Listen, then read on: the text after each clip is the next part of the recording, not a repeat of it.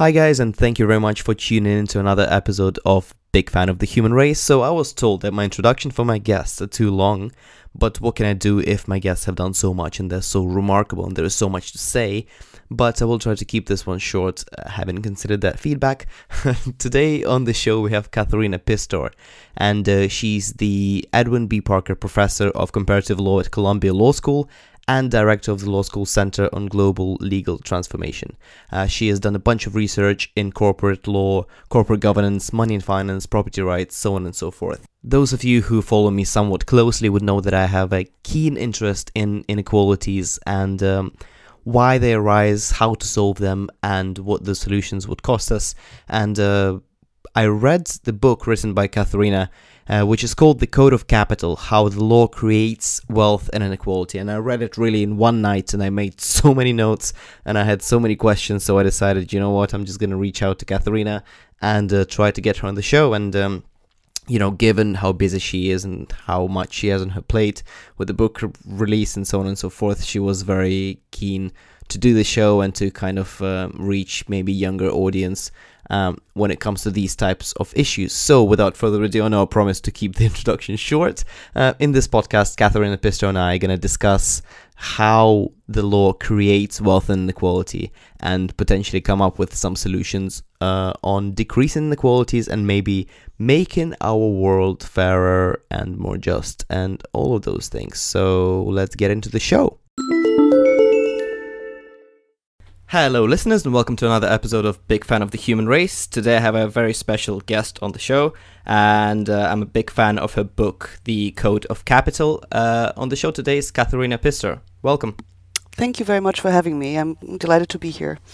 Awesome. To kick off the conversation, I've stumbled upon something quite interesting while doing the research on you, and I'd like to hear about your time at London School of Economics as a visiting professor, as I understand. I study at LSE now, and it's an institution that is close to my heart, so it would be interesting to hear your take. You know, it's actually, this is at the very beginning of my book. I spent a couple of weeks at the LSE, so I had a calendar year 2015 off from teaching. I was on a sabbatical, and I spent most of the time here in the US, but I did do a gig at the LSE for, in March, 3 or 4 weeks, and spent times with colleagues there. This was great because I had the opportunity to share some really premature early ideas about my book with colleagues that I didn't know as well as my own. And so you get also different type of feedback. I mean, so, first of all, when you go out and you say, well, everything is legally constructed and it's just not just driven by markets and the economy, here in the US, I probably would have to I'm going to get some pushback from my law and economics folks. In London, everybody was saying, yeah, tell me something new, right? So, duh. So there was a different, I think, a different approach to legal scholarships, which I was aware of from what I've read from these colleagues. But I think there's, I think, law and economics and the way that it has been taught and used for research in the United States has made fewer inroads in the academy in England. So that was one, I think, interesting aspect. And the other interesting aspect is that I had actually multiple conversations with Michael Lobban, who is at the LSE, and he's a legal historian. And he pointed me to great sources that I used to, dig deeper into some of the English legal institutions, which I think are critical to understand how the law and the code evolved over centuries.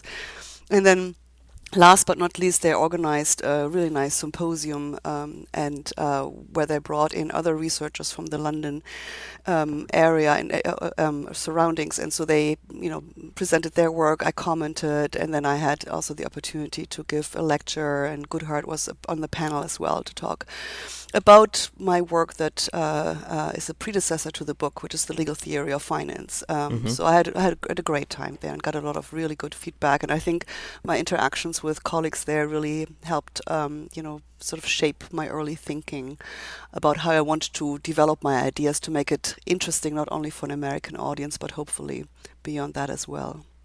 Awesome. I mean, that's great to hear. I think LSE in general has a reputation of more of a left-leaning university. So you have the ideas at LSE, and you have had them for a while, the ideas that weren't mainstream at all, let's say in institutions like Oxford and Cambridge and so on and so forth. Yeah, no, I think that's that's the reason why this, I think, school was opened in the first place, and I knew Pretty sort of the much, legacy yes. of it.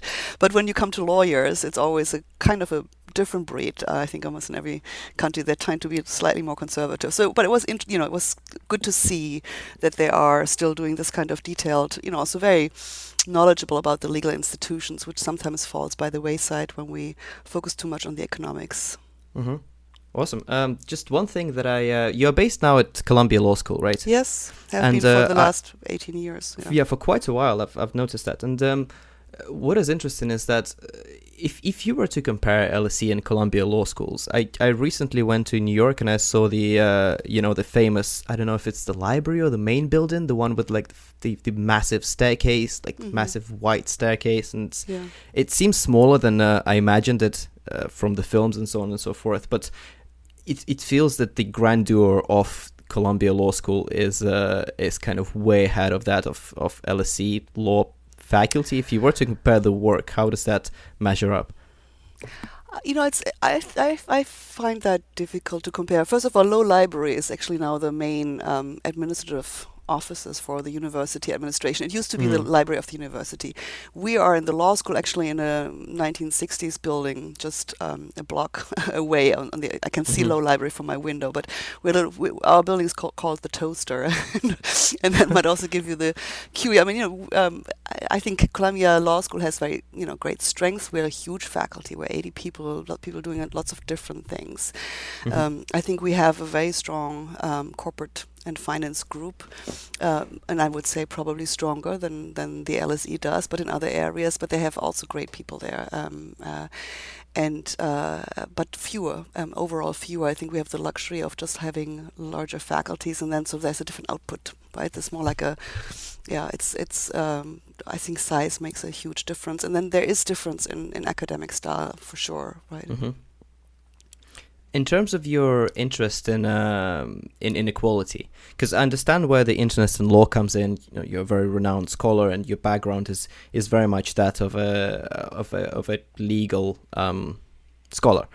But the interest in inequality is quite kind of intriguing to me, and I'd just like to explore, the moment or the time period when that really sparked for you, and you wanted to make that connection between law and inequality, be it wealth or income or any other type. Yeah, I think it has a longer trajectory. I mean, first of all, as you know, my background is that I come from Germany, was trained in Germany. I come from a system where attempts were made in the post-war era to create a social market economy, not a pure market economy.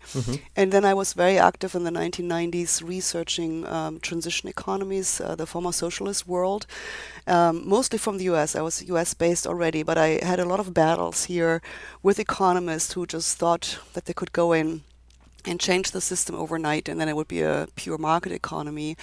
And in those days, I was already battling, I think, some of the not only oversimplistic ideas about what institutions are and how they change, but I also was concerned with what the distribution of assets in a country like Russia might look like if you do mass privatization, and who would have the resources to organize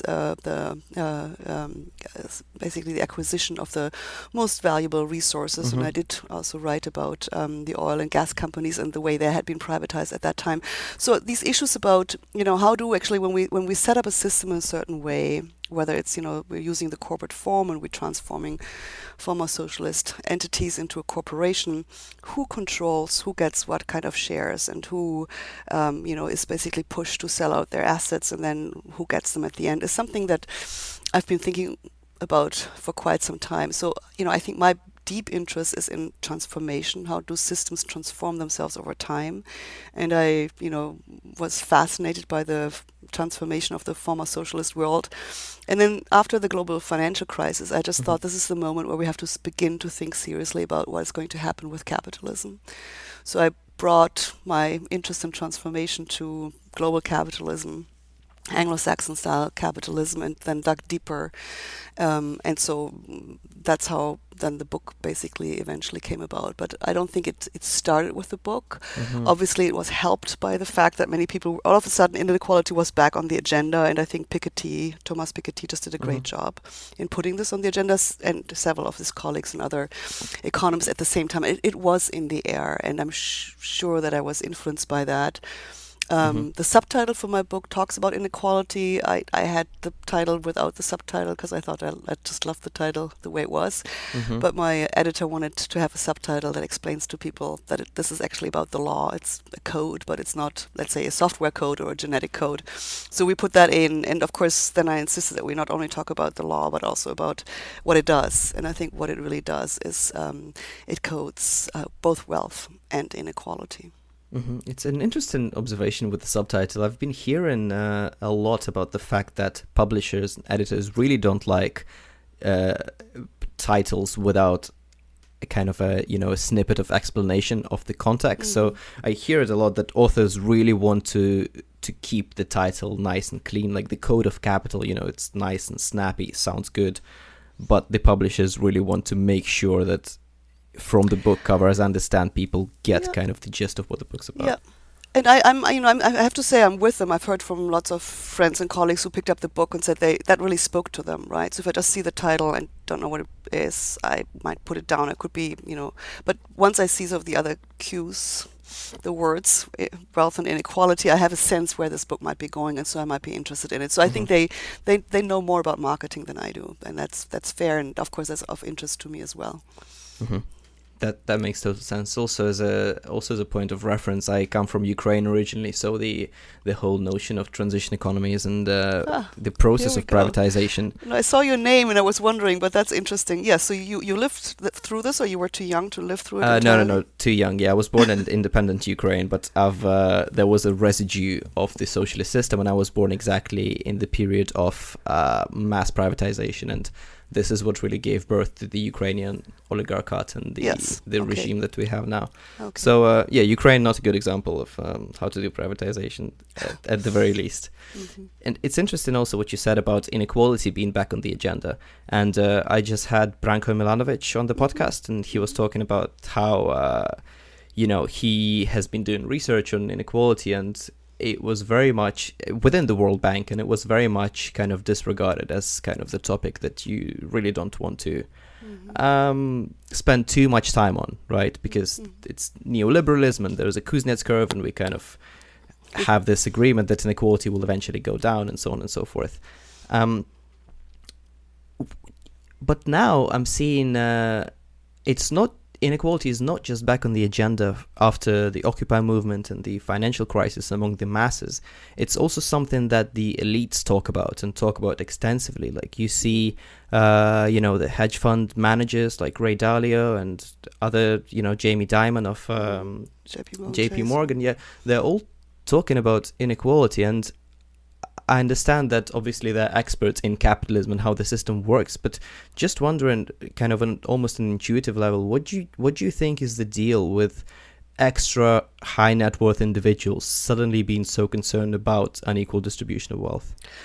So I think they've been hammered in the media because once the topic is out, everybody's everybody's looking at the data, and especially internally for domestic politics, it's playing itself out in the elections. We're trying to make sense out of the fact that people, who just voted for Obama before, now voting for Trump, and it's not really clear that the data bear out all the interpretations, but that this has something to do with the middle class or the lower middle class stagnating or declining in real terms over the last several decades has become increasingly clear. And so policies have been put on the agenda, or have been threatened to be put on the agenda, that directly attack, I think, the super rich. And it's a kind of self-defensive move for them. It's a smart move. I think they can't get away with it anymore, that they have to explain, if it's still okay to trust the market to distribute assets in the way that we have done so in the past, why it's still okay to have like the 1% or the 0.01% having such an amount of resources, whereas the rest is basically barely getting by, or those particularly at the lower curve of the income curve, or wealth curve. So I think it's been out there. It's not only people talk about it and people write about it, and I think the reception of Piketty's book in the United States also told you that it was in the air, and he just captured this moment where people really wanted to talk about this issue because it was in your face. And then once it becomes a public issue, because it's constantly talked about in the media and it's becoming part of the political campaigns, I think the super rich have no choice but to join the debate and explain why what they have should be justified in one way or another, or think about how they can share some of it with the rest of us. Is it, in your opinion, is it in any way akin to how the bourgeois started reading Karl Marx once the doctrine was picking up pace, just to understand if the revolution is feasible and kind of to get on top of the problem before the whole system is I would say so. down? I mean, there's some, even in the media, I've got some reports where some individuals buy sort of property in New Zealand and think, okay, if things go really politically wrong here, we'll just head for the exit. I think there is a certain nervousness, and I don't think they're expecting a revolution, but for many it might already be problematic if some of the I don't want to say radical, it's just not radical at all, but if policies that, let's say, some of the Democratic presidential contenders if they were implemented, this would take away some of the power of rich people to continue to enrich themselves, and I think that makes them nervous already. And if we get a shift in the political opinion on a large scale, that is something to be of concern, even if it's not a revolution in the old sense of the word. It's interesting that you didn't call, I imagine you're kind of primarily talking about the US political and economic landscape and kind of left-right spectrum. It's interesting that you don't call the leftist ideas of the US politicians radical. Could you just kind of elaborate on this? It's funny. As I said, I'm from Germany, and I came, from a system where we talked about a social market economy. And I would say what is being proposed by even Bernie Sanders, certainly Senator Warren, is basically in the mid-spectrum of the Social Democratic Party that I grew up with. So I find it interesting, and I don't understand why they some of them call themselves socialists, like Bernie Sanders or Alexandria Ocasio-Cortez. I think it's not a good label in this country, which has fought socialism for so long, both for internal political reasons, but also in the Cold War era. And especially given that whatever they say, universal health care, I don't think that's socialist. I think that's just a decent social policy for a country, for any country that can finally afford it. We should all be happy once we have reached that stage, and the United States certainly should be happy to do that. And any policy I look at, whether it's for childcare, whether it's unemployment insurance or social policies, I think this is squarely what we would call social democratic in Europe, and that's why it does not look at all radical to me. And I'm actually heartened by the fact that some commentators in the media are also saying, actually, it is not radical. It's just the normal thing. It's just the thing to do to respond to some of the problems that we have. The only thing that makes this look radical is if you take a position of market fundamentalists of the stripe. We've had them in the 1990s and maybe early 2000s, but it's not even radical in the longer term history of the United States either. Why do you think they're using the term socialist then? Is it to appeal to people, to the population, layers of population that want exactly that, the radical kind of language? Is this why? I'm puzzled by that. I mean, I've even tried to tweet about this, and then I get not a zero like, but I also don't really get a response. So I can't really tell you why they do this, because they haven't explained it, so I can only speculate. I think they need a label. They need a label that people can hold on to, and that means something. For some and to the rest of them, I think they must believe that they can explain it to them, what they really mean by using that particular label. But I wished we could go beyond sort of these conventional labels, left, right, and socialist, non-socialist, socialist, capitalist, and just find some new ways of expressing the need for greater equality, greater cohesiveness in society, greater inclusion, greater forms of or better forms of self-governance again. That I think is all on the agenda for them and for some others as well. But we have to find good ways of capturing this in a term. And I can't help you out on that one right now. I haven't found the best term either, but that would be nice.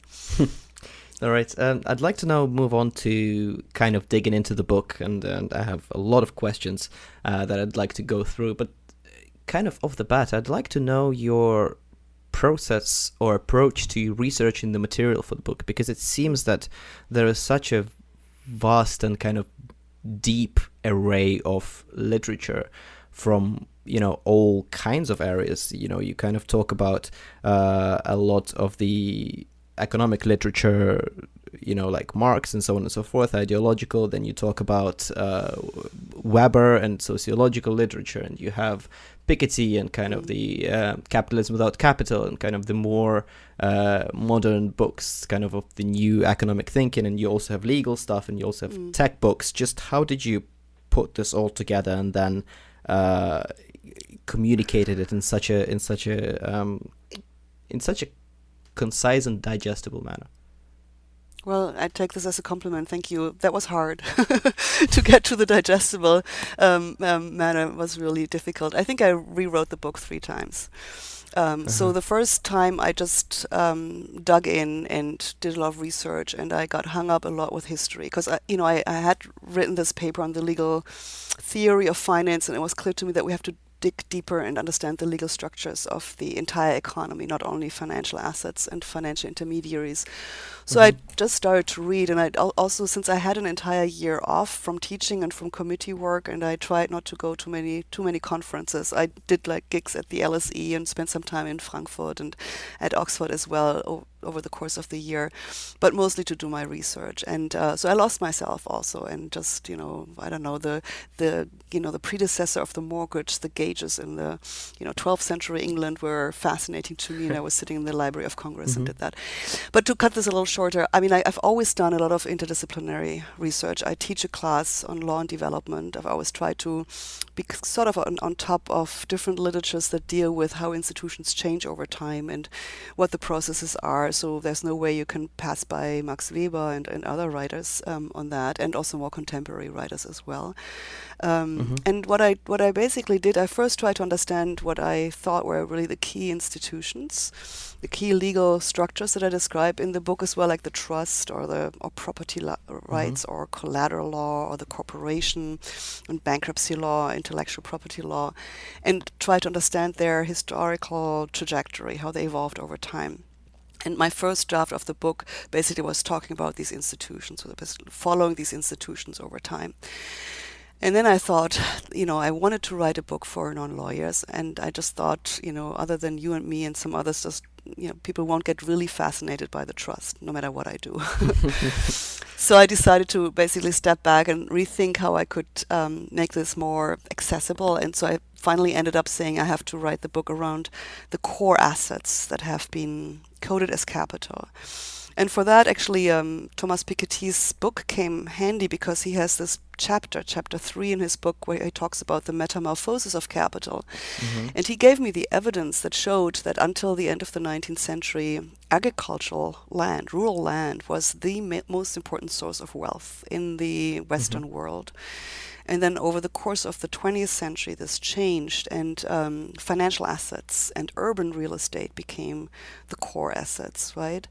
And so he explains that as any economist would, with sort of changes in demand and supply, technological shifts, and things like that. And I just thought, oh no, there's got to be more here, right? There must have been some recoding of assets, because financial assets just doesn't pop up because there is demand. It has to be also structured in a certain way to become an asset that is a wealth generating asset. So then, then I rewrote the entire book around the land and the debt and firms and intellectual property rights, and then the rest followed. But it took me a while to get there. Yeah, so a lot of work, it seems. That's the answer of how you produce something like this. Makes sense. And also probably natural talent and so on and so forth. When I looked at the subtitle, right, that, as you said, you originally weren't too keen on including in the first place, but I think I agree with you that it does make sense and does put the title into context. It goes how the law creates wealth and inequality. Now, I can imagine a few people saying that the law doesn't create wealth and inequality. It kind of systematizes it, and it makes sure that wealth and inequality is generated and accumulated and transferred in a way that is fair or in a way that is structured, not necessarily creating it. What would your response be? Mm-hmm. Well, it's a good question, and I think we can debate that, and I think reasonable people can disagree on this. I think it creates. It does create because as I tried to say in the introductory chapter as well, people can have luck, and they can be actually also great entrepreneurs, and they can accumulate riches for some time. Mm-hmm. But there's no way they can protect this over long periods of time, or they can protect this against anybody who comes and contends what they have gathered. For that, they need more.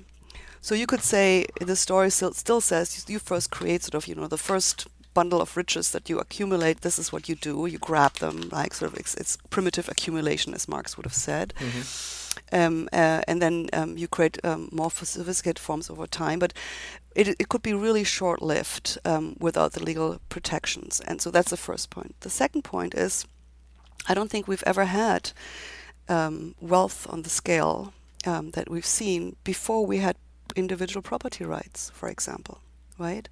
So when people look at when did the growth period kick off, did the first industrializing nations like England, when did they start grow, and you basically came out of these centuries and millennia of just sort of plugging along, growing at very, very low rates.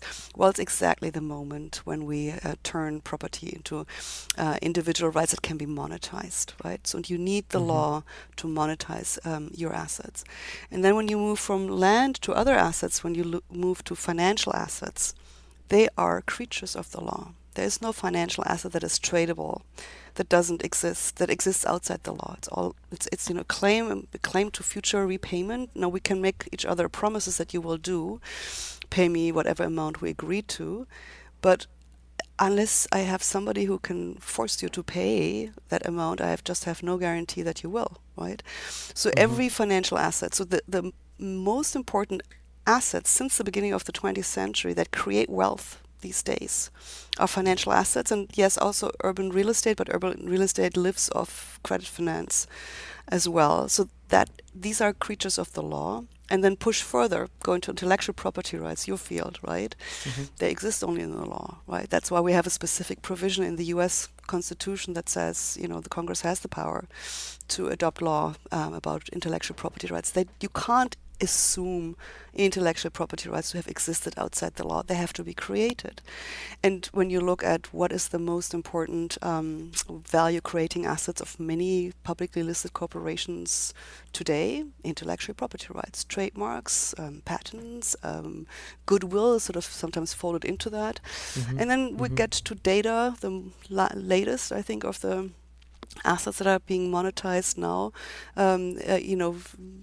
They are a weird bunch, I would say, but I think unless you capture them and declare them to be your own, as the tech companies are doing, you can't monetize them either, right, and protect them against others' use that you want to control. So in that sense, I think we have moved, at least, if not started, and I would say started, but even if you take that away from me, I would say we've moved to the types of assets that are themselves creatures of the law, and therefore the law creates wealth by allowing you to fashion these assets in the law. Okay, I think this type of explanation makes sense. It's if we talk about so we have kind of the two schools of thought. There is natural right, and there is kind of the people that believe that things are more structured and more kind of created, whether by law, by society, so on and so forth. If we think about inequality, right, and you in one of the chapters you say that wealth creates more wealth, but it's not done so by nature. It's done so because the legal system is enabling this type of accumulation. But if we think about inequality in distribution of pretty much everything, if we think about height, or we think about eye color, hair color, if we think about the animal kingdoms of different species and so on and so forth, we can see that the assets or the resources tend to be accumulated, or tend to skew to that kind of top 1 or 10%. It depends on the kind of group that we're looking at. Have you thought about the kind of, apart from human beings, there are some examples of extreme inequalities in the natural world, and just what do you think of those? Oh, I think yes, of course there are. You think about ants and the queen of the ants, or bees, or so. There are very complex hierarchical structures. Or elephants, they're apparently led very often by a female elephant, cow, I guess you call them, and have complex social structures themselves. I think do you know, by the way, why the elephants are led by female elephants? I don't. I think, I've read that it's because female elephants remember the water source. So they can lead the elephant pack or group because they are the ones that in the childhood their moms show them the water source, and the boys are just, the male elephants are just kind of chilling and not remembering anything. So you have to follow the female elephant. It's interesting. Yeah, no, I think we have hierarchy in animal societies, and we've had hierarchy and differences in wealth accumulation before we've had complex legal systems, and this is basically done by in part in the human history, could say, by brute force. There's also something like survival instinct, and somebody has the capacity to organize survival. I'm reminded about the book chapter that Charles Tilly, who used to teach here at Columbia, wrote about war making and state making as organized crime. And he basically says, states are created by a couple of thugs getting together, beating up other thugs, and then finding ways of organizing themselves and to fend off foreign competitors, so outside competitors, and they have to then defend themselves against inside competitors, and then have to bribe the friends of the inside, so their own friends, to set up basically a system where they can peacefully rule. And last but not least, they have to extract resources from the rest to finance all of the above, defending yourself against external enemies, internal enemies, and so forth. So you can describe, of course, the emergence of even relatively complex social systems in the human world in those terms, and I guess there are evolutionary biological explanations for what happens in the animal world.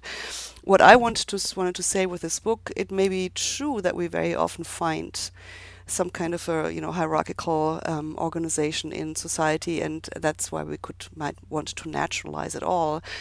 But we have basically created a structure that is entirely human-made and socially constructed, as a sociologist would say, that we could have also used for different purposes, and that has now skewed the system in such an extreme way. And I think it's an extreme way that you might not even find in your animal world, that it's actually time to step back and ask ourselves, how have we done that, right? And who's behind that, and who are the drivers, who's making decisions on behalf of whom, especially after we have decided, like 200 years ago, that we want to live in democracies and we want to live in societies that govern themselves. And if we govern themselves and create the law to do so, how can it be that some can use the law in such an extreme way to fashion their own wealth?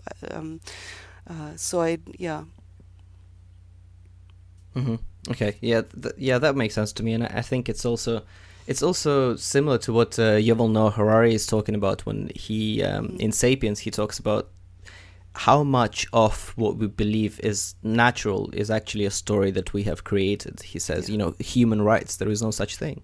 Yeah. There's just no such thing. We decided that this is something that we have reason to value, and now it is kind of universal. So by the same token, we can tell ourselves another story if we arrive at it. That the extreme wealth inequality, for example, is something that undermines the social fabric and distorts our society in ways that aren't acceptable, let's say.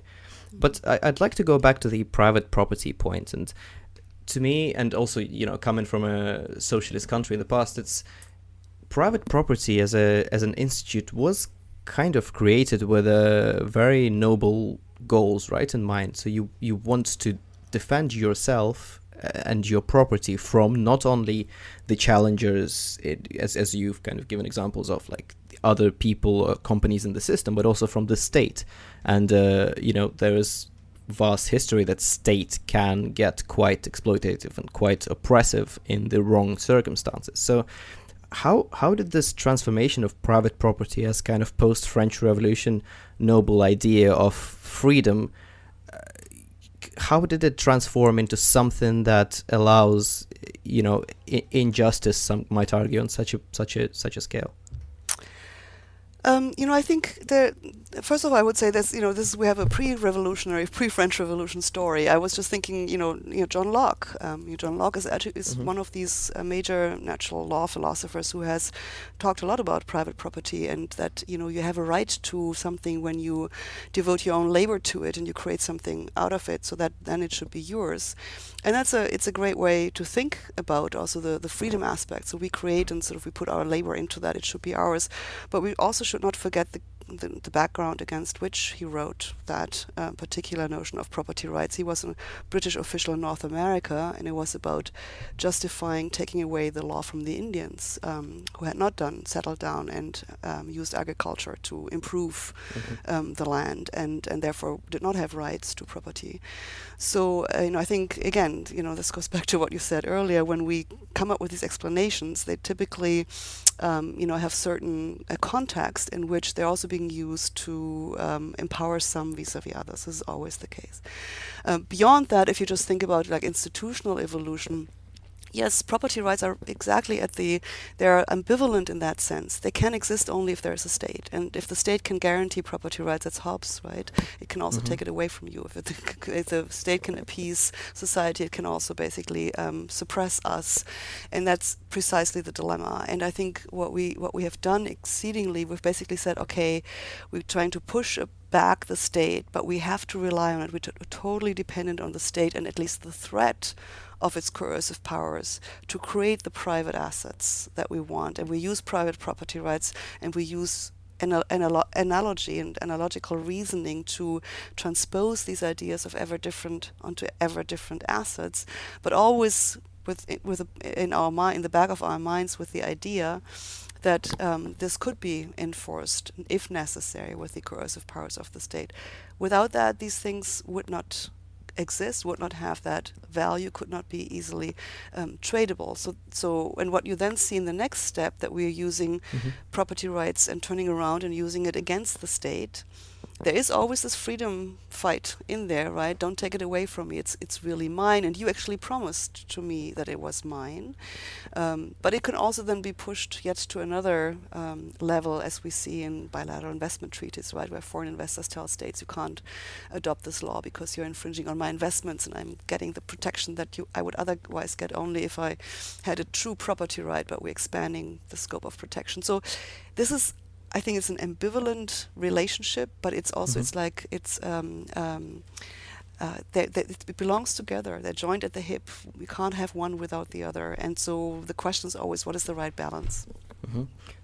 It's also on this note in the book you talk about the how global capital really is, and it's no secret that capital is at its most mobile point. Maybe arguably there was another time in history in 19th century when it was also very mobile, but in a different way.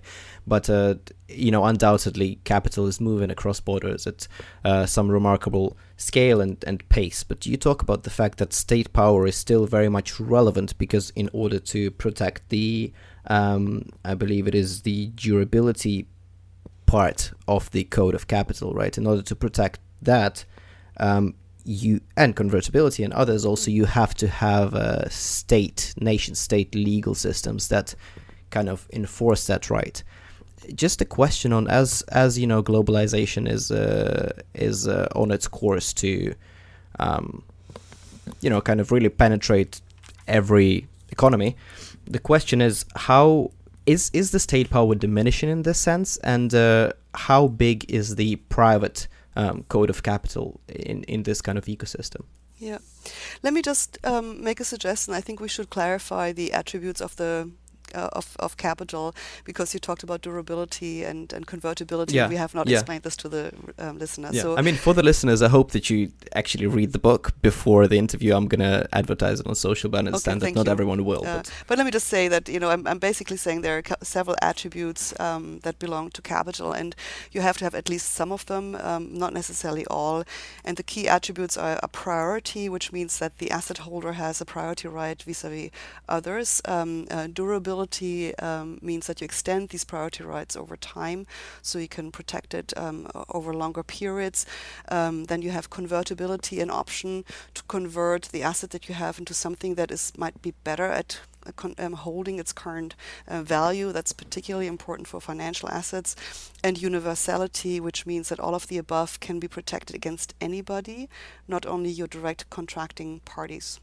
So this is also why it's I think apparent why the state has to be in here, because these kind of priority rights or convertibility option or even durability over time, and of course universality, is against the rest of the world. And here's of course the Latin, we have to say erga omnes here, against the world. That's the point, right? And you can't do this on your own. Privates cannot do this on their own. So what does this mean for global capital? And I'm basically posing this in the book as a puzzle. If I'm right that all these attributes are coded in law and they ultimately can be traced back to a state that has coercive powers, how can we have global capitalism? How can we have global capital? Because we do not have a global state, and we do not have global law in a really meaningful way. And I'm basically arguing you could have a global capitalist system that is rooted in a single domestic legal system, as long as all the other legal systems, all the other states, or most of them, accept and enforce the kind of legal creatures that this first legal system produces. And in fact, we have not one but two legal systems that create most of the financial capital that is traded globally. And these two legal systems are England and the state of New York. You could add Delaware for corporate law, but basically you can bring it down to actually remarkably few domestic legal systems, because we have this additional set of legal rules that lay people don't know much about, which we call either international private law in continental Europe or conflict of law rules, which basically determine state by state under what conditions they will respect foreign law and enforce it with their own courts, whether the parties have chosen it, or the parties might also have chosen the courts. And then the question is, what is the scope of legal institutions that is up for grabs, that the parties can opt into, can elect themselves into, to write their contracts or to protect their types of assets. So for the global assets, I would say, most of the assets that are globally traded are written under English law, all the laws of New York / Delaware for corporate law. Most other legal regimes will now accept that, of course, contracts you can choose, but you can also choose the place where you put a corporate entity. And with the place of the corporate entity comes the property rights of that place for the assets that this entity creates and issues. And so you have a whole package of things that you can just, locate in a particular jurisdiction, and then it can travel globally. So you can still say we have courts backing it, we have a legal system backing it. If we haven't written something in the contract, we have default rules that we can back into and use them to interpret the contract. But we can travel with this asset or the entity globally. Do you think that in this kind of increasingly convoluted global code, right, with there is international private law, and then there is all kinds of different arbitration, then there are the bilateral investment treaties, and then there is national laws and conflict, and then the competition laws, so many different things, right, kind of enabling this system and fueling this system. Do you think that, and, you argue that this system is creating substantial substantial injustice, right? If we think about the wealth distribution, and it is exclusionary in a few aspects, including the legal language, and including the bureaucracy, and including the financial investments that one has to make in order to equip themselves to perform best in this kind of code, right? Do you think that lawyers are aiding and abetting in this case? Well, I call them the masters of the code, right? They are. Only aiding and abetting, they're doing it.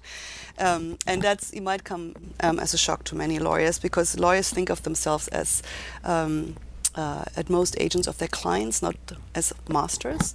And of course that's true in a certain way, because they're hired by clients, and I think very often also the ideas about what should be done and what you want to achieve come from their clients. So many lawyers would describe themselves as in the packaging industry. They're just, packaging whatever the client wants into law to make sure that the client can meet his or its or hers goals in the long run. And I think at a descriptive level this is true, but if you dig a little deeper, you also realize, again, especially when you're with me, saying the law creates wealth, and so when you package stuff, you're not only packaging, really, you are indispensable, and you're really creating the structures that will fly and will enable your client to generate additional income and to protect this as wealth over longer periods of time. And you do this by choosing the jurisdiction, finding the corporate shell, using the trust structure, finding the right collateral rules, making sure that this is all within the existing regulatory framework, so you don't violate any rules, so that it can be enforced and it will not be struck down, hopefully, in the future. So I think that's why I'm saying the true masters here are the true masters of the code are the transactional lawyers. Much of the work is done outside the public view, in interaction with their clients, and many of the documents that are used to code Capital are inaccessible because they are private contracts, and most of us have not seen but a few of those. And even when you go to major regulatory or supervisory organizations, central banks and others, they don't have these contracts either, right? They have some basic information about the nature of the assets, but they don't have the contracts either. So there's a whole world, right, and of contractually, transactionally designed economic relations that must be backed by the state, because they create these hierarchical relations, priority and durability, convertibility, universality, that can exist only and have their power only because there's state law and states standing behind them. But how you use them to create private wealth is, I think, the huge added value, the indispensable added value that the masters of the code bring to Capital.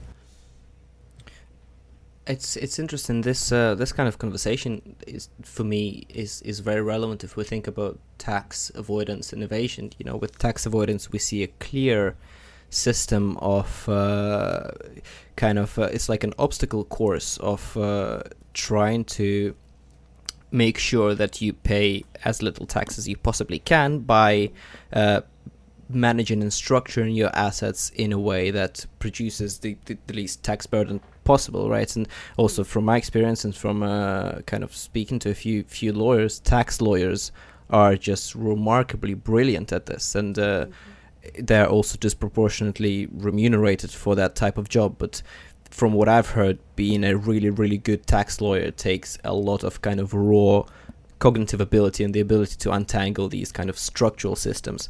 But I'd like to ask your opinion on the power of the society to kind of produce checks and balances for this type of system. So we have tax avoidance, right? And it's clear as day, and you give examples of, I think it's Apple and Lehman Brothers in the book, but we can think about Starbucks, or Amazon is now kind of the big bad wolf of capitalism. It's clear how it's not clear in the sense of the system via which they do it, but it's clear that they do avoid paying tax that is really supposed to be paid, logically speaking, right? Based on where they are doing their business and who they are employing and so on and so forth, where they're generating most of their profits and so on.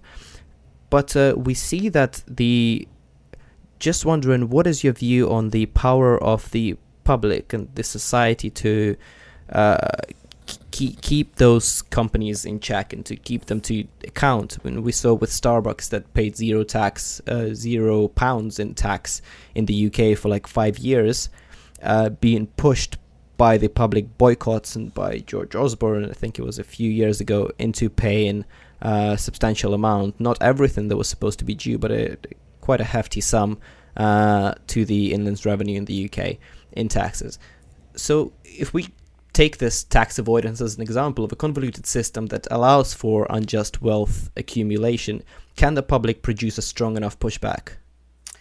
Yeah, I think there are several strategies, and I would distinguish two. And one, of course, is to say maybe taxes should stop the race to the bottom with tax holidays and tax deductibles and all kinds of, you can be a non-resident player and therefore be exempt from taxes here and blah, blah, blah, blah. They should do less of that. On the other hand, I think it's also true that some states can attract business only if they offer that, and if they have nothing else that they can do, I can't condemn them for doing this.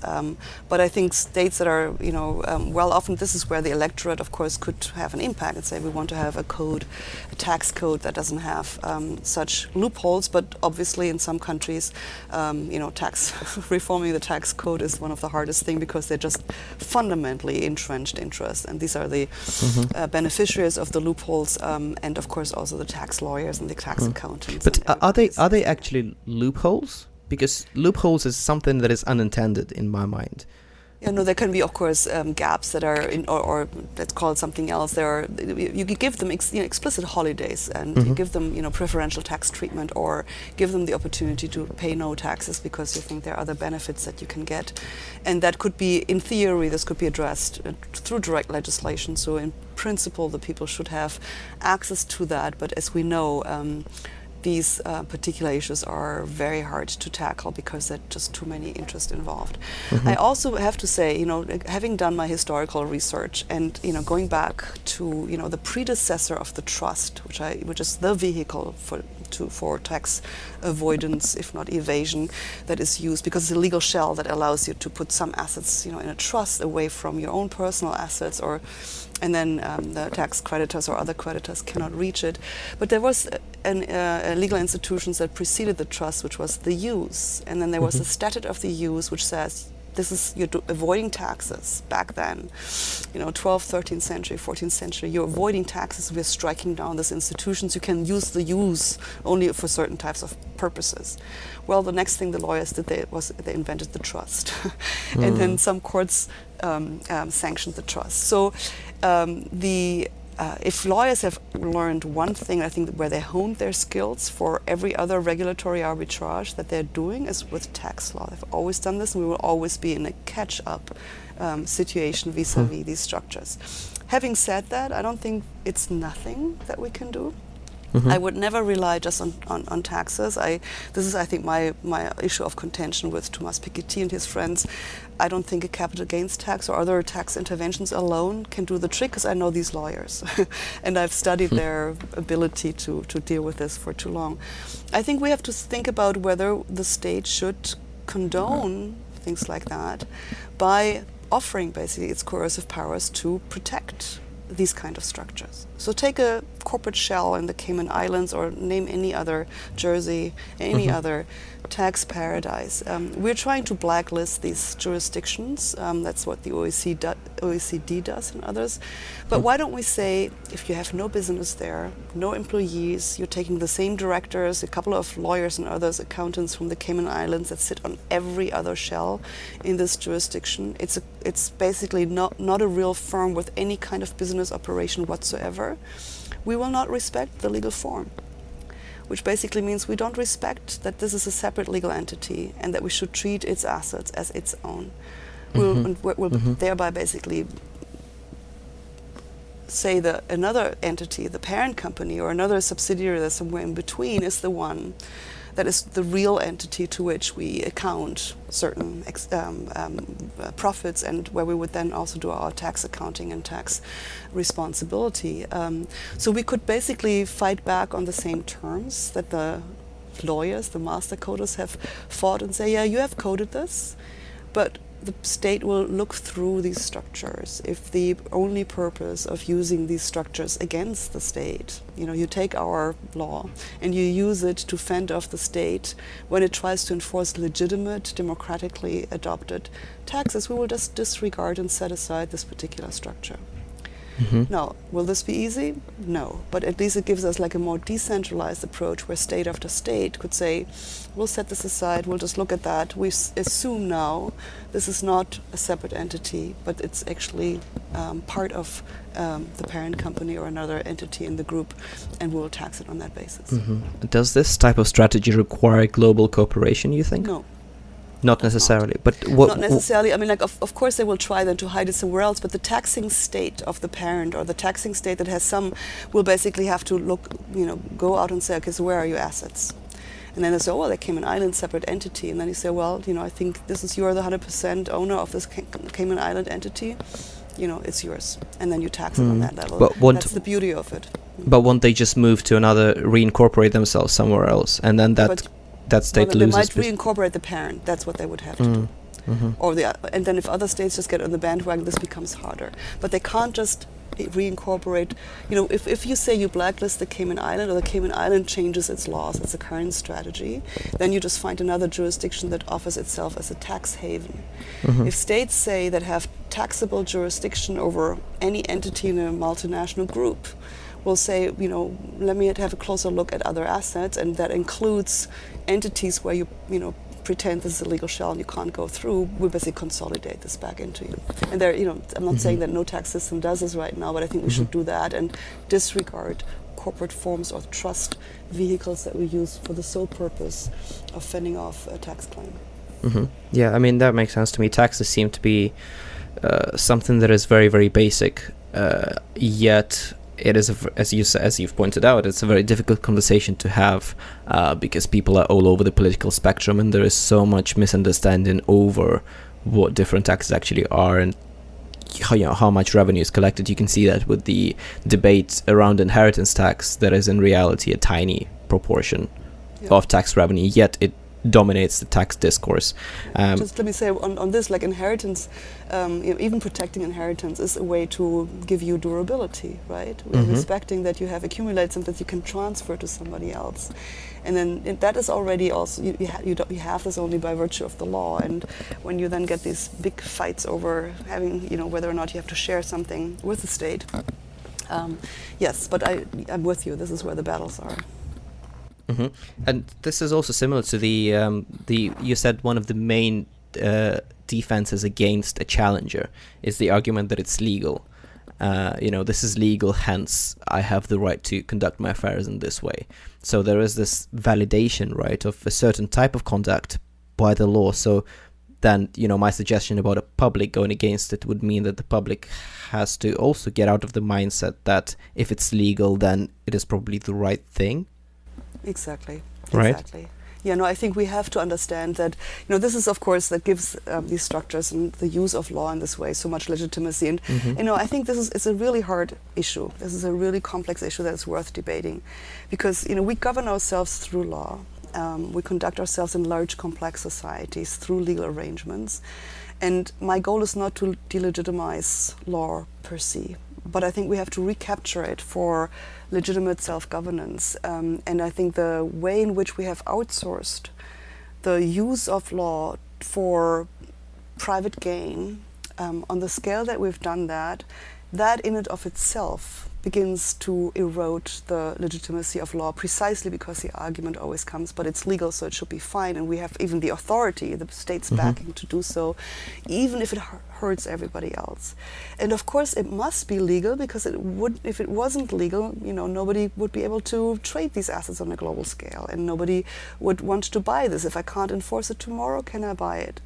But here is also another entry point to think about, gaining back some power over law and over the code, which is to say, we might just not enforce your structure, and just pre-announce this. If there are things that are, frankly against the public interest, and you can specify more clearly what that means, or they are used primarily for tax avoidance or for regular arbitrage, we will not enforce.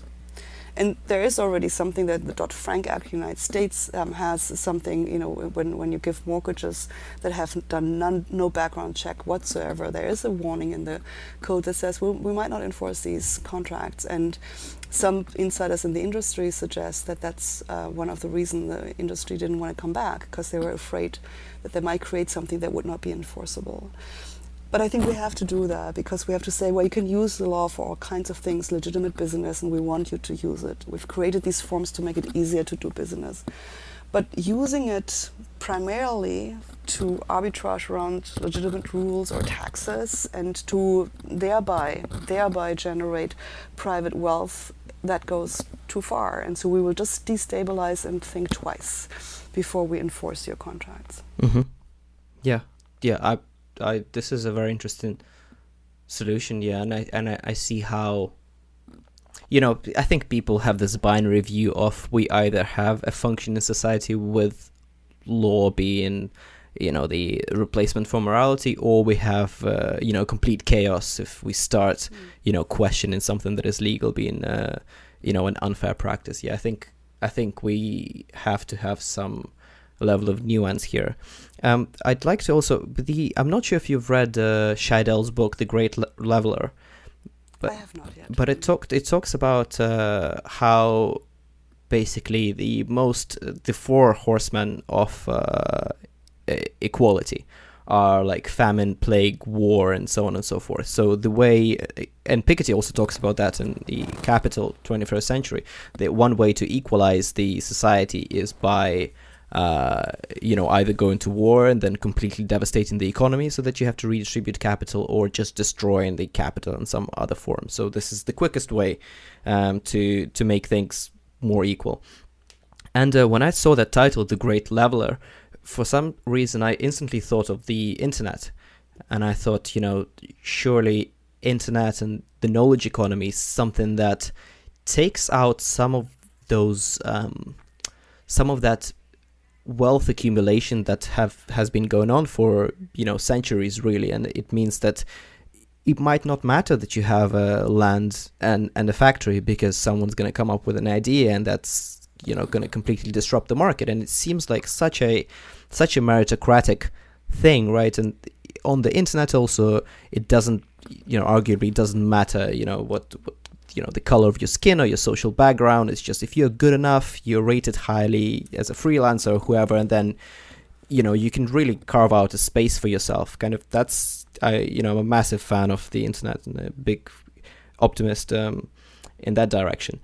But it seems that, and also the conversations that arise, is that the digital economy and the knowledge economy can in fact end up being even more unfair in terms of, or even more skewed in terms of the distribution of wealth and power. Just wondering what you think about this, and how can it be that something that seems to be much more meritocratic can end up exacerbating the existing inequalities? Because you enclose it, as we have enclosed land, we have enclosed the internet, right? My colleague Tim Wu has written a lot about that, and it's a repeat game as well. So there seems to be this new huge playing field to which everybody has access. And in contrast to land, if I use the internet, I don't prevent you from using the internet. It's kind of almost non-rivalrous and interesting way. So it could have been, and many dreamt that it would have been and should have been, this big space where we can compete on much in equaler terms, and many could come forward and develop their own ideas. And I'm not saying this has not happened at all, but of course we also know that the internet has been captured for other purposes. We're all being surveyed, according to Zuboff. Now, as we use the internet, others are gathering our data and are monetizing that, right?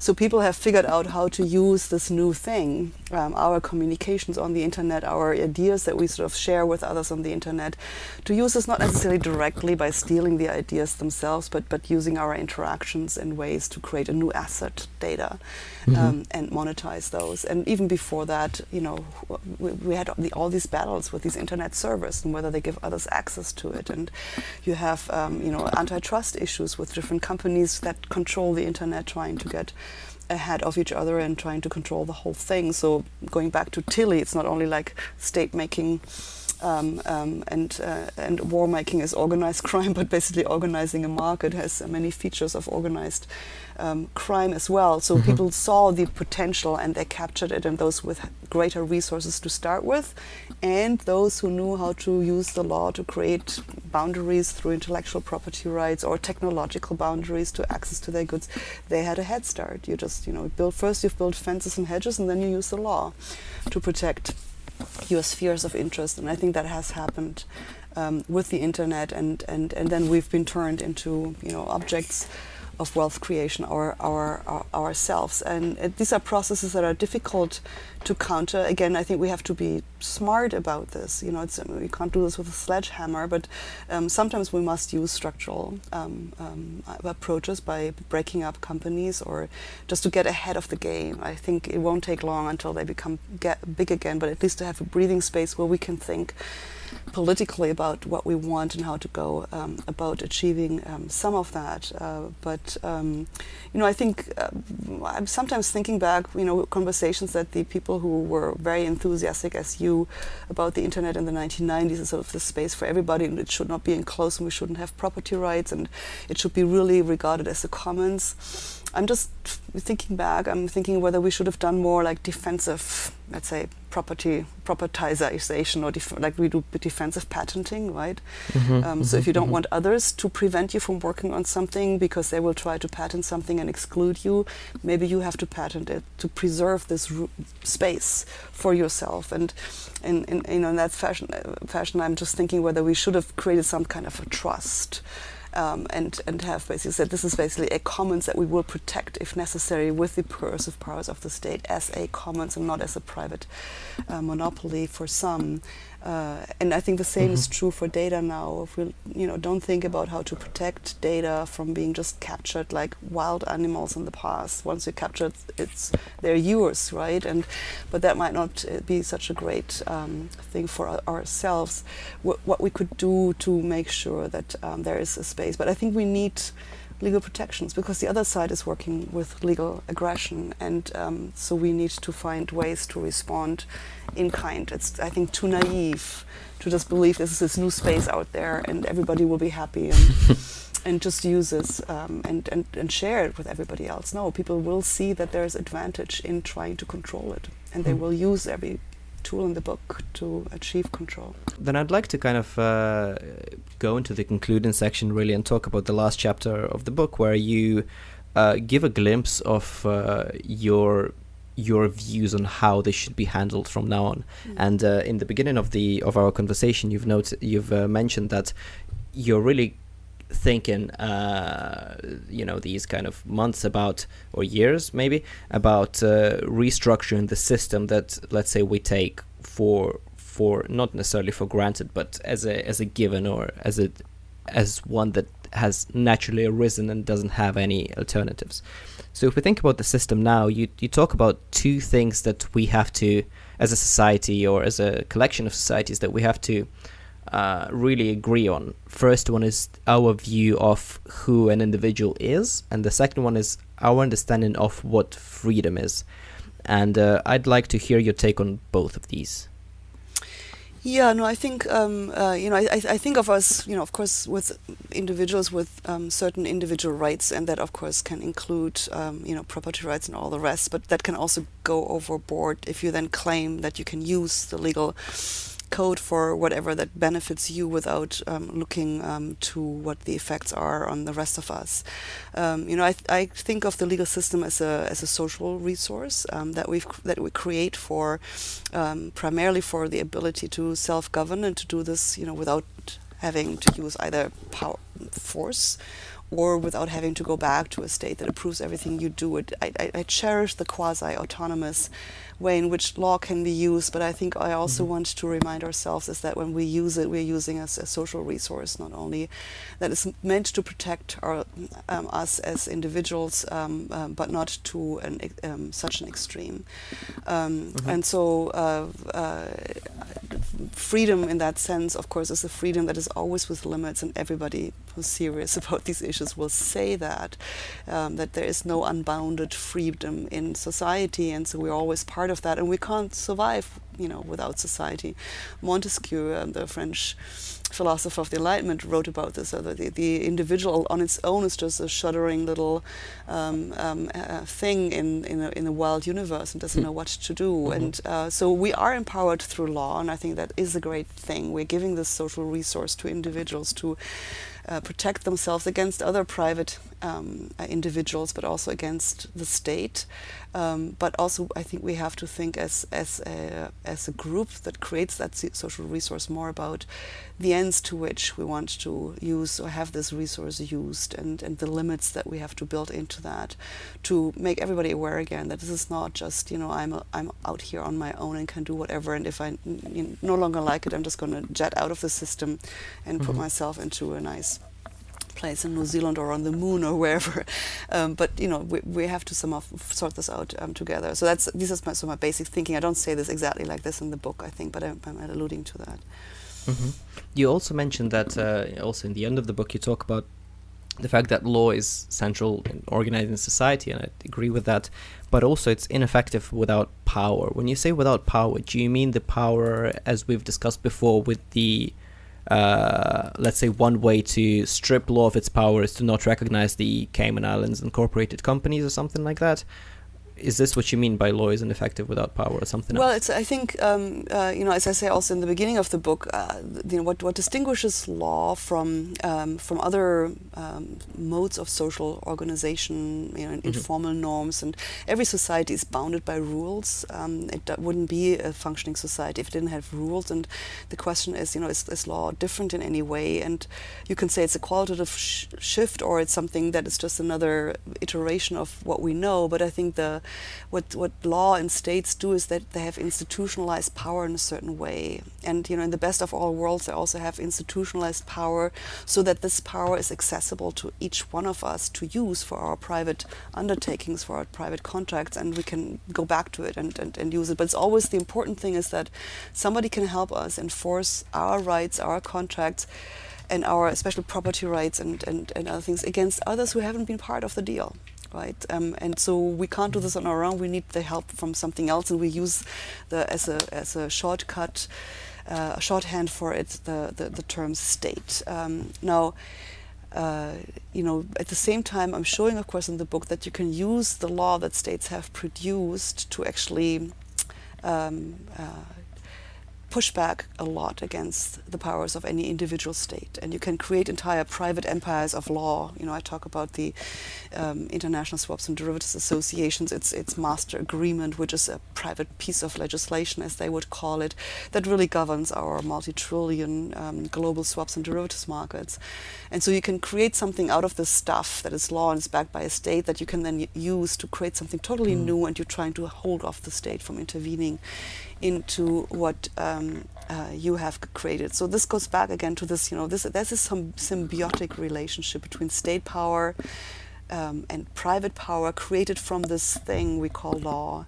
And they can't do without one another, but they're trying to get the most, the worst case scenario is they're trying to take the other side for a ride, and yet they sort of belong together. And I think for us as a society, it is time to think about how we can regain more control over the law and push back against sort of the privatization, the complete privatization, the complete outsourcing of the law in the name of capital.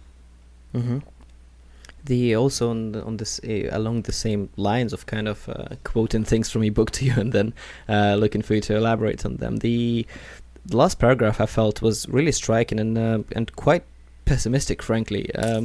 You talk about a few trajectories of the kind of the potential disruption of the system. One is revolution, and I think we've kind of discussed in this conversation, we've alluded to the fact that revolution in kind of a Bolshevik understanding of its sense probably isn't underway anytime soon. There's just not enough juice for it, I guess. Or would you agree with this? Yeah, I think that's true. But the second trajectory, and I'd like to cite you on this, is so you say that the second trajectory may sadly already be underway, as illustrated by the rampant attacks on independent judiciaries and the free press, not only in relatively young democracies such as Poland or Hungary, but in countries with a long tradition of democracy and the rule of law, such as the United Kingdom and the United States. If these trends continue, naked power will once more gain sway over legal ordering, as it has done over most of human history, and we will all be worse off for it. I'd like to hear a quick comment on this. Yeah, no, I think that this is really what concerns me most, is that I think, again, law has these, there's a double face. You can use it to for power games, private or public, but it's also, this is the way in which we govern ourselves. And I think this is also a way in which that we, a mode of social ordering that has helped us to put some checks on power, and the institutions we have created to do so. Some of the most important institutions are, of course, the legislature, but also the courts and the free press. And I'm just really concerned that we are eroding the institutional foundations for a rule-bound system, legally rule-bound systems, and we see this, massively in this country for sure. It's the politicization of the judiciary, every judicial appointments, the fight over elections, mostly to get your control over the court, and then the disregard of court decisions. I mean, if you have a president that says that a Mexican judge will not rule in my favor, or I will, these are not my guys. Let's say even on the Federal Reserve Bank board. I mean, the central bank might be a different issue, but similar comments about courts. I think that will degenerate in the public eyes these institutions even more. So if they're not mine, they're not on my side, and means you disrespect the idea that there could be anything close, at least approximating an ideal of an independent and hopefully impartial judiciary. And without that, we're losing the checks and balances that law has given us to control power, and then what's left, right? Are there any other institutional mechanisms that we currently have? I might not just seeing them, I'm just seeing the erosion of the law. And so it's same with press, right? Who owns the press, who controls it, the attack on the press, it's all fake news. We're no longer holding regular press conferences in the White House. Everything is sort of attacked. That is an attack in political terms. We've lived with this in this country for over 200 years, that there can be disagreements and that we can attack each other, but we would not attack sort of the notion of what are facts and what is news, and that there should be a free press. So I find that frightening, because it really takes away the foundations of an order that can be actually a meaningful, socially and politically meaningful order grounded in law and legal institutions. And what is the long-term worst-case scenario of this? Well, it will erode, and you will get scenarios that people are already openly talking about. Is how do we manage transitions of power? How do we manage the open attack on power, so we can have less freedom of speech? We can have less. We have stronger executives. We have partial courts that side with the executive, which means that is a frontal attack on the freedom of everybody who's not on the side of those currently in power. We know exactly how this looks like. We have too many examples still around us, and too many examples in history. We've seen autocracies and totalitarian regimes of every stripe, and we just have to put our imagination to thinking about how this would look like in an internet society, or what would be the variations on that theme in the beginning of the 21st century. But I mean, we know exactly how this looks, right? There will be dissidents, they might be in jail. We're sort of treating humans in a largely inhumane fashion currently. We're doing this actually not only with the people who come over the border, but many others as well. If you look at the prison system here, and there at least has been a movement at some point that we have to reform the prison system, I think it's no longer a meaningful one. One could think about even worse scenarios than we currently have. So there, I think on every front where you this is, what is a decent society that cares about every individual in a way that respects his or her human dignity and aspiration to use the law for her own capabilities and development. If you take that away, we are on our own. And yes, it's not a pretty picture. So that's why I'm ending this on a sort of negative tone, because I think we are at a moment where we have to think very hard about how to regain control over a system that might allow us to reorder it and reinvigorate some of the old ideas, but also use the law in new ways to promote new ideas. Mm-hmm. Yeah, I mean that's pretty, and yeah, I guess also I really agree with your kind of view on how careful we should be with saying that the system doesn't work. And you mentioned at the beginning the lower middle class stagnation, and other groups of population have been on really the have been the losers of the neoliberalism and globalization and kind of the commodification of the economy and so on and so forth. But I think it's easy to kind of spiral down to saying that the whole system is corrupt and none of it works and all of it is against me, instead of saying, okay, well, this part is wrong, that part is wrong, so we should fix those, and maybe then the system can be better or can be valuable to me and kind of to my aspirations. Yeah, no, I agree with that. I think this is and this sort of negative talk is so pervasive that it blinds us to the things that we could possibly do and should definitely do. Mm-hmm. Talking about the things that we could do, that's the question I always ask in the end of the interviews on this podcast. Is the question that is on my mind, on my mind and on my listeners' mind. Certainly, they are mostly students and young professionals, and there seems to be a lot of different careers to choose from, but there is also a lot of talk about your skills, the skills that you gain now, the careers that you are looking for now and not exist in 20 years. So it's this kind of strange time to graduate and to start work, knowing that, well, maybe your days as let's say a lawyer or as an accountant are numbered because of all kinds of different factors, not just the machines, but also competition from the global economy and different countries and so on and so forth. I'd like to. It seems that you have clarity in your mind on what you're doing and why, and you're obviously very successful in your domain. So I'd like to hear your piece of general opinion on how to go about choosing what you want to do with your life for, let's say, a young professional. Yeah, I think it's certainly an environment that is different from when I made my choices and when I had my luck to get to where I am, and both play a role here. But I think it's a combination of really a sophisticated skill set in something, and this could be whether it's accounting or law, whether it's digital technology. But I would add to that, and I think that's something we've forgotten, and you see this in the enrollment data, I would add to that a good sense of knowledge about society and history.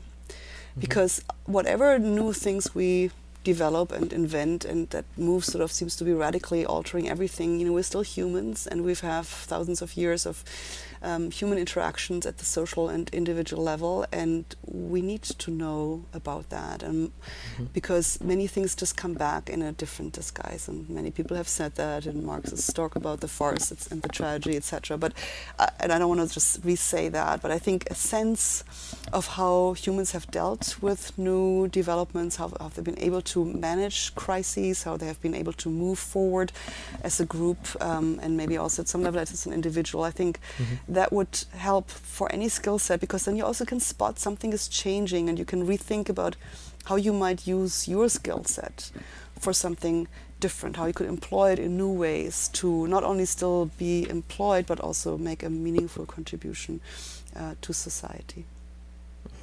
Yeah, makes perfect sense. One of my favorite quotes, I think, is it by Mark Twain, "The history doesn't repeat itself, but it rhymes." Yes, this is beautiful. I think it just makes so much sense on so many different levels. Yeah. All right, Katharina, thank you very much for your time, and thanks for the insightful conversation. Lastly, where can the listeners find you in this digital economy? What's the place to go to online, and maybe offline? What's the best to read? I'm guessing it's going to be a book, but I'll let you. No, I mean online. If you can follow me on Twitter, Katharina Pistor. You can find me at Columbia Law School. I have a personal webpage. I'm just revamping my center's webpage. The book, of course, is out there. I hope people read and comment on it so we can begin a conversation. And I'm starting to work on new projects. All right, awesome. Thank you very much, Katharina. Well, thanks, Max, for having me. Really enjoyed it. Bye-bye. Wow, I really enjoyed this conversation, guys. I mean, I hope you kind of had a good, what is it, like an hour and a half or something like that, listening to our conversation with Katharina. But I mean, to me, it was absolutely kind of mind-blowing and super thought-provoking, and what a great concept and what a great angle to think about inequalities as something that is really kind of ingrained into the system, and facilitated by our legal system, which we kind of praise as a positive thing. And it is a positive thing in most cases, but as we have explored with Katharina, it really depends on the context, and nothing is given, and you can really change things as long as you have the competence and the drive. In terms of getting the insights into what Katharina is doing or consuming more of her work, you can go to Twitter, and she tweets quite a lot, and I really like her tweets. They're really entertaining. So her handle is @KatharinaPister, and I will spell it for you guys as always. That's KatharinaPistor.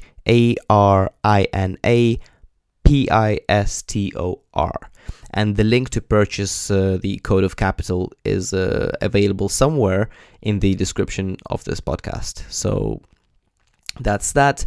As always, selfishly as I am, if you want to check out what I'm up to, it's @MaxOKlemenko on Instagram, maxklemenko.com on the World Wide Web, and what else? My Twitter is @MaxOKlemenko2, and the new addition to my social channels is my TikTok. That's @MaxKlemenko. I dropped the O, so sorry, Dad. That's actually my dad's name. That's what we do in Ukraine with our middle names. We just take Dad's name. So, but I mean, nothing again. I mean, I love my dad and all that. Anyways, guys, I hope you have a good week. I hope you have a good day wherever you're tuning in from, and love you very much. And until the next one, bye.